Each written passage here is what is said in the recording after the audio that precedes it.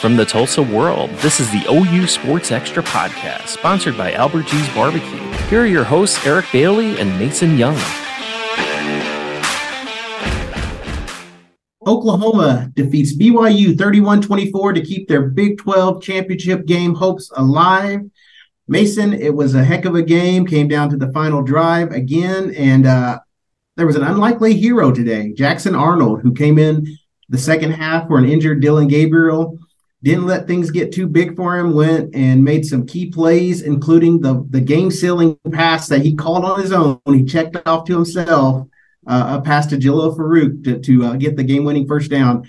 Just an incredible game by Jackson Arnold, something no one really expected. And, at a tie game, he came in, game tied 17-17, second half, and got the job done.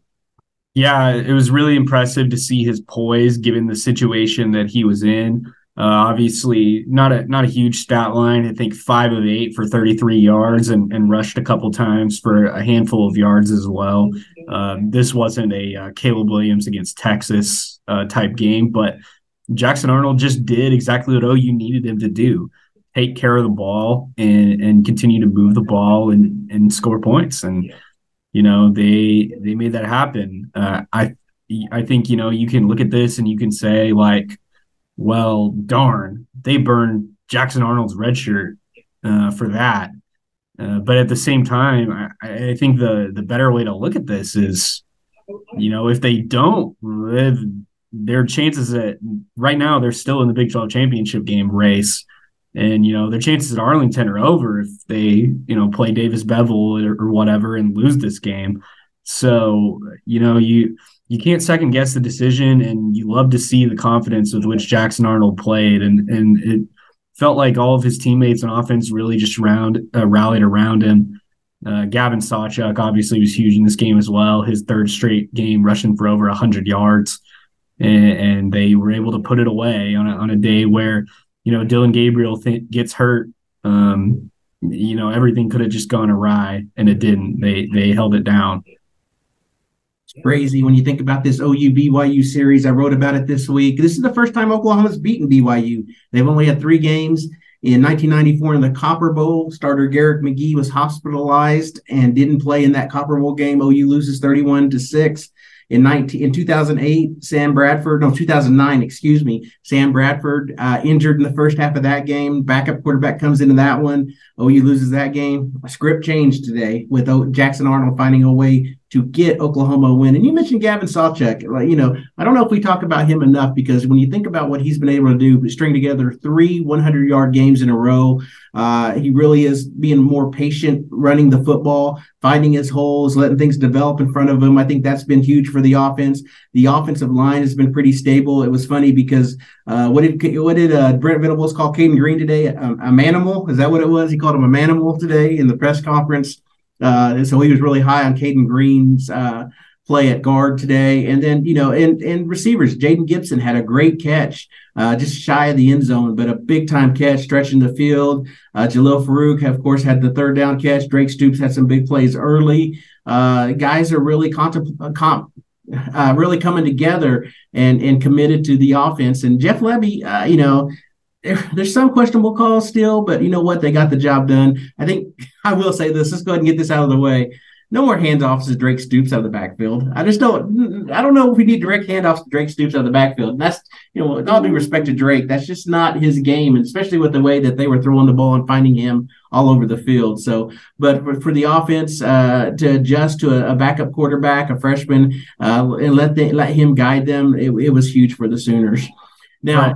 Go ahead. Well, I think that play you mentioned says it all, right? The fact that Jeff Levy had the confidence in Jackson Arnold to let him, call that off and do his own thing. And you asked Brent Venables as well about, that situation. They had a similar situation against Kansas where they ran the ball and it was wise not to do that. Obviously the play was there and Jackson Arnold makes a throw and they put the game away, and that's great. You love to see those adjustments like that. And you also think about, to your point of the wide receiver runs, that stuff's got to stop.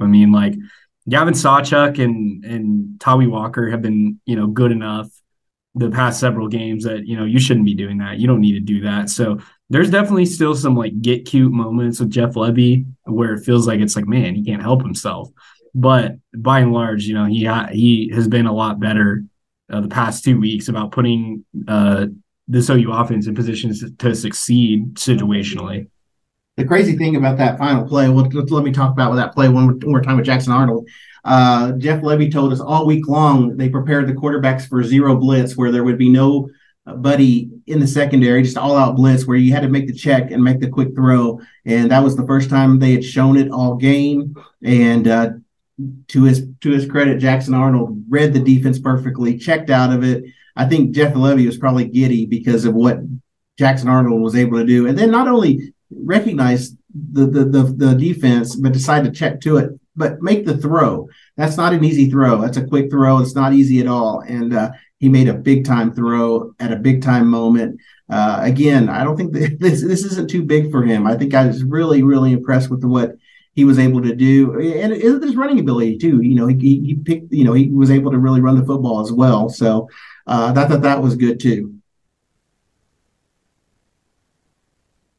Dylan Gabriel's, we don't know about his status going in to next week, Friday game against TCU, 11 a.m. Brent sounds like he's optimistic, but there's just too much to try to figure out what's going on with Dylan Gabriel. What was it he said? Upper body injury, where everyone, it looks like it's concussion protocol right now. So we'll just have to see. And Dylan went through that last year, you remember, at the TCU game.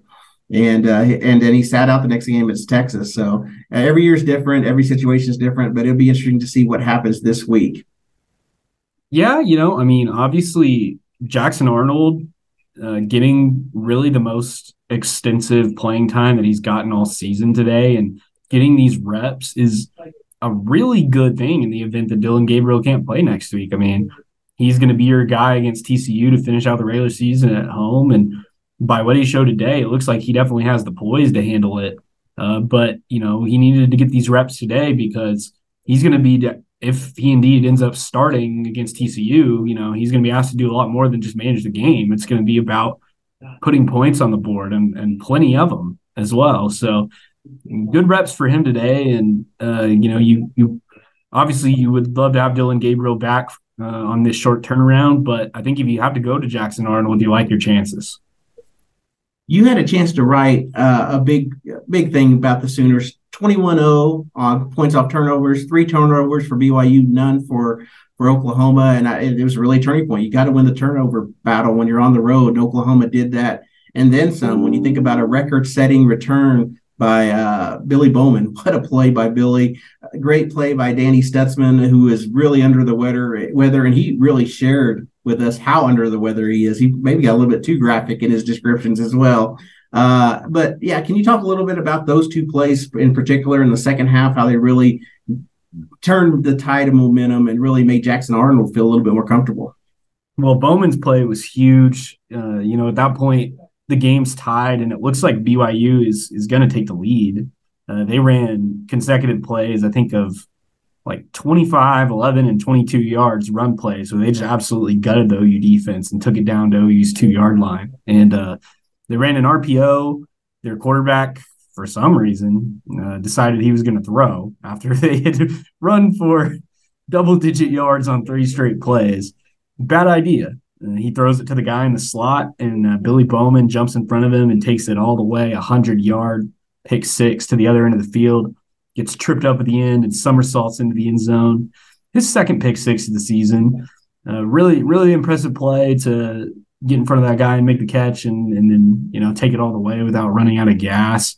But that was a huge stop in a situation where it looked like BYU was going to take the lead. They completely had OU's backs against the wall, and the defense just kept scrapping to, get out of that situation. So that was huge. BYU ends up, tying the game after that. But to put the game away, Danny Stutzman, playing the you could call it the flu game. You think about Michael Jordan beating the Utah Jazz in the '97 NBA Finals with having food poisoning. Danny Stutzman also had food poisoning from, he says, I guess undercooked pasta at a restaurant in Norman that he eats at a lot. And so he was not in good shape starting yesterday morning, and really was not sure whether or not Brent Venables didn't think he was going to be able to play. But he did everything from a little bit of chicken noodle soup to some IVs to get himself ready to play in this game. With the season on the line, you lose this game, you're completely, totally out of the Big 12 championship picture. Danny Stutzman made sure he was ready to go no matter how bad he felt. And so you look at that fourth quarter play, he blitzes off the edge, and Rondell Bothroyd's got the guy in the flat covered. So that buys him the time to get to the quarterback. He gets the sack and strips it. First sack for OU since October 21st against TCU. They were due to finally get some heat on the quarterback. Jacob Lacey recovers that, and then OU goes down and scores. Gavin Sawchuk's 16-yard touchdown run puts them up for good. Huge play by Stutzman, who might not have even played in this game. Finished with a team-high 10 tackles, 2 of those for loss. And he talked about after the game how horrible the plane ride up was, the plane ride up to Utah yesterday. I got a feeling this plane ride home probably has got to feel a lot better from a we won standpoint and a health standpoint. No Gentry Williams again. I think we're on Gentry Williams' watch. Peyton Bowen did play and has some good plays. Defensively, I think maybe the defensive player I was impressed with the most today was not even on a defensive play. It was Ethan Downs on a fake punt.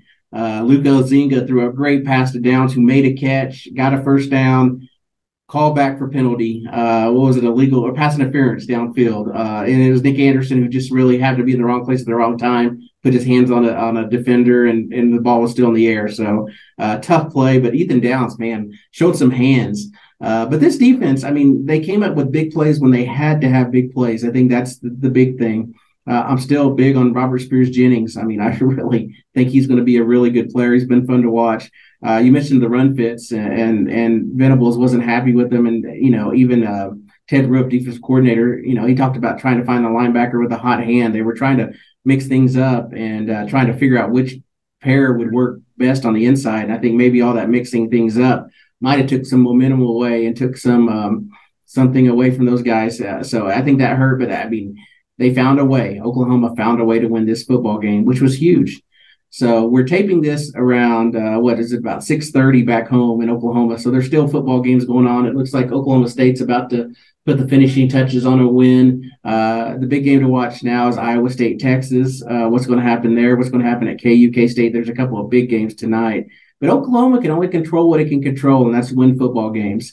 Everything would have went, down the toilet bowl if they would have lost this game. They would have lost everything. So it was important to get this win. Now they have the 11 a.m. game against TCU with some momentum.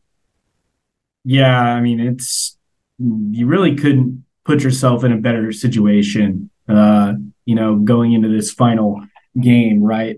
The Big 12 championship game is still, on the table.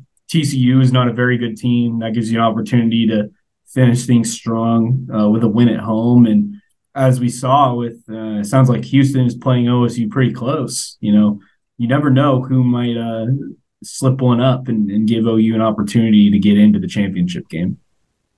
So Oklahoma will finish the finale, regular season, with an 11 a.m. game against TCU on Friday morning. And then has, depending on what happens tonight, has a whole weekend of waiting to see results to see if they'll make it to the Big 12 championship game or not. Of course, Eli, it's late. I called you Eli, Mason. Mason and I will have all our coverage. Eli's going to love that one. Mason and I will have all the coverage for Oklahoma football the rest of this week, holiday week, and then we'll be at the game on Friday. We'll probably have a podcast earlier in the week because it is a holiday weekend, but we'll get that taken care of too, and look forward to talking. Next time we have this post-game podcast, we'll have an idea of what's going on a little bit, so we'll see what happens. So thanks, Mason, for your time. We'll be back. Thanks for listening, everyone. Spotify, Google, Apple, wherever platform you use to get your podcast, we're there, as well as, to continue to read our copy. We're putting all kinds of stories out every day on this football team. Sooners improved to 9-2, and we'll see what happens next week against TCU. Thanks for listening. Ugly as it was.